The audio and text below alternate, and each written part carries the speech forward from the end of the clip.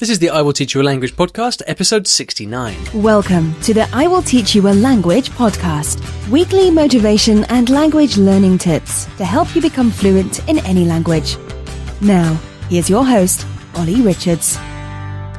Hello and welcome back to the show. This is the I Will Teach You a Language podcast, bi-weekly episodes to keep you motivated along your language learning journey. And I don't know about you, but just getting towards the end of the year now, I've already started to find myself thinking about my goals for next year, even though I'm not actually a huge fan of New Year's resolutions, because I kind of feel that language goals and goal setting and things like this is something we should be doing on a regular basis, not just on the new year. But nevertheless, it is an opportunity to sit back and think, right, what do I really want? How's this year been? What am I going to aim for next year? So what have you guys been thinking about?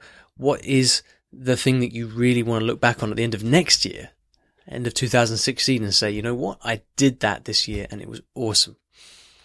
Something to think about.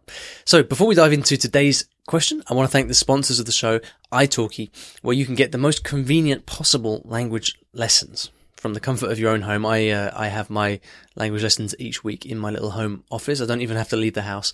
If you'd like to get a free lesson, you can go to iwillteachyoualanguage.com/free lesson. Now, without any further ado, let's dive into today's question from Alan. Hi, Ollie. I'm Alan from Taiwan. I have a question of language learning foundations course. When you say do not learn more than one language if you are getting used to one of them. Now I want to arrange a frequently session in Japanese on italki 3 times per week, and I want to know, can I learn French at the same time? Because I know both of them are not in the same language partners, so I think it's okay. But I'm a Chinese native speaker and I want to learn 2 of them. My schedule is Monday, Wednesday, and Friday are Japanese speaking session. Tuesday, Thursday, and Saturday are French speaking session. Does it make sense? Or it's not a good idea to learn both of them? Thank you, Ollie. Okay, Alan, thank you very much for a great question. So this comes up time and time again, doesn't it? Can you learn 2 languages at the same time? It seems that you guys know what I think about this topic now, but it seems that no one wants to listen to me. So I'm going to take a little bit of a different approach this time, and I'm going to look at the opportunities in learning 2 languages and how you might be able to do it to best effect, and some of the pros of learning 2 languages at the same time. So, can you learn 2 languages at the same time? Yes, you can. Obviously, you can learn as many languages at the same time as you want. 2 is certainly possible. Does it depend on the language? Now, Alan was kind of intimating that because he wants to learn Japanese and French, that it would be easier because they're 2 very different languages. And I think you're absolutely right.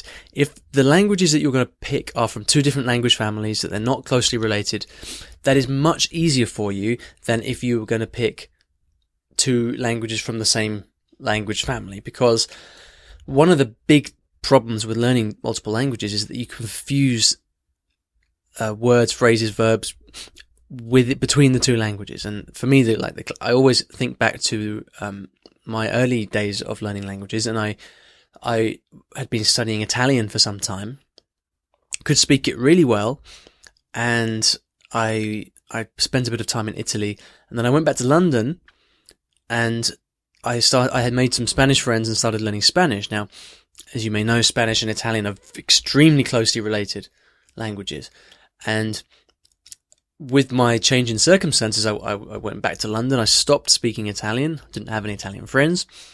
I started speaking lots of Spanish, and within 6 months, I'd forgotten all of my Italian.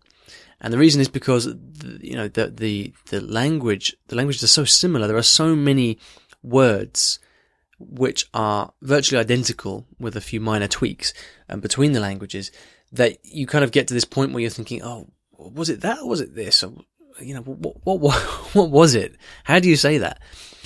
And so I forgot my Italian very, very quickly, and it came from the confusion with the Spanish.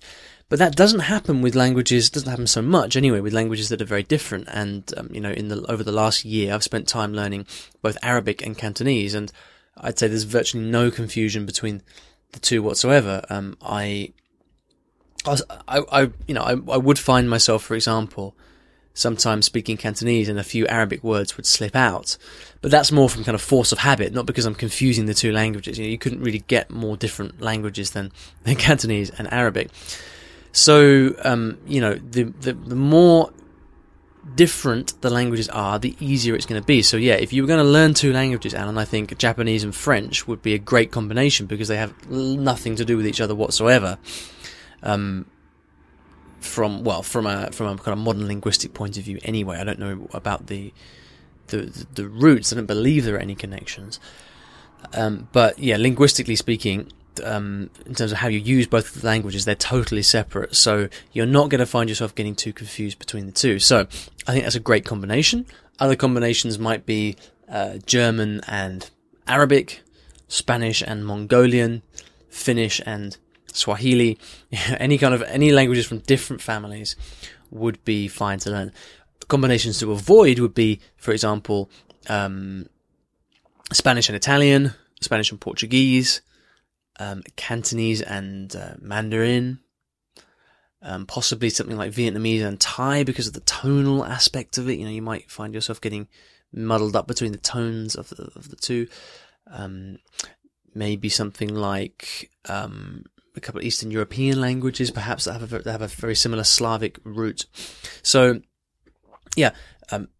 Now, I mean, the caveat here is that if you've learned one language, that makes it a lot easier to learn another similar language afterwards. So if you've already learned Spanish, for example, it's very easy to learn Italian. If you've already learned Cantonese, it's very easy to learn Mandarin, just not at the same time. All right. So if you choose to learn two languages at the same time, what are the advantages that you have? Well, you can, if you have success in one aspect of one language, you can try and apply that same success to the other one. So if you figured out a great way of learning, memorizing vocabulary in French, you can take those same strategies to memorize vocabulary in Japanese, for example. So there's a lot of kind of cross-pollination of skills, transferable skills there.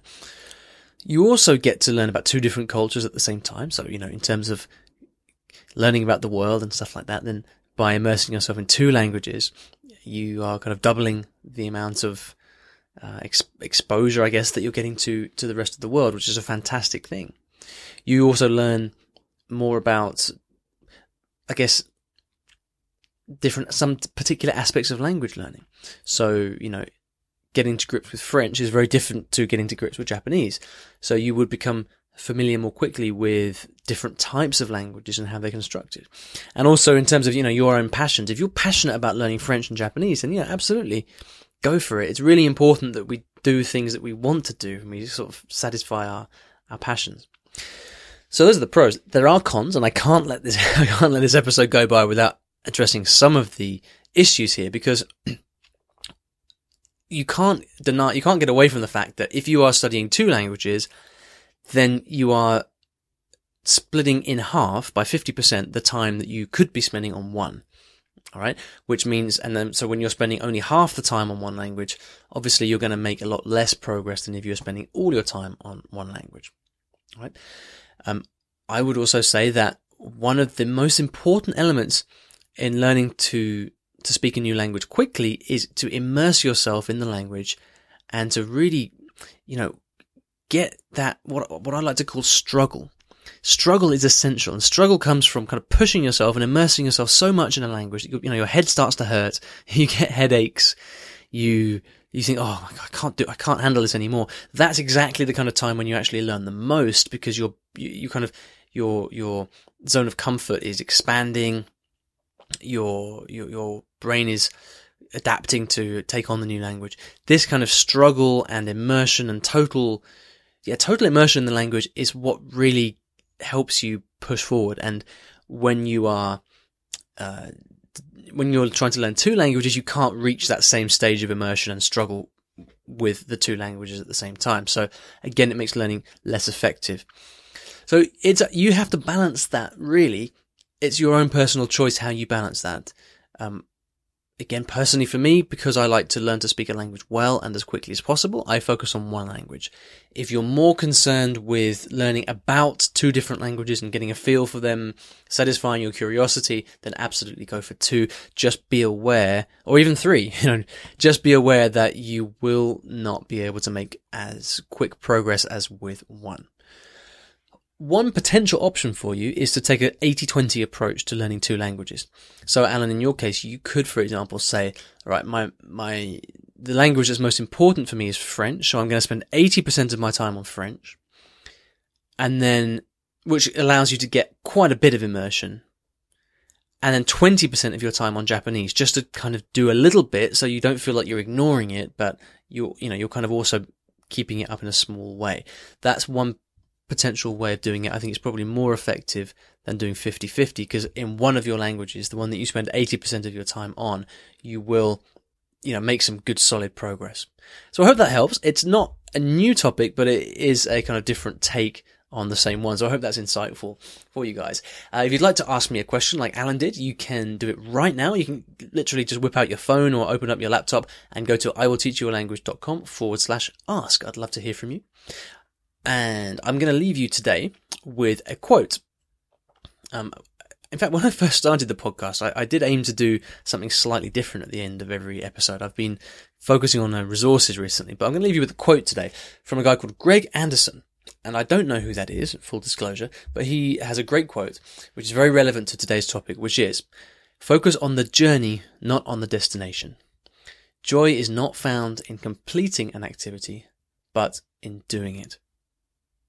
So some wise words there for you, Alan. I think that speaks very nicely to what you are wanting to do. Thank you so much for listening, and I'll see you in the next episode of the podcast.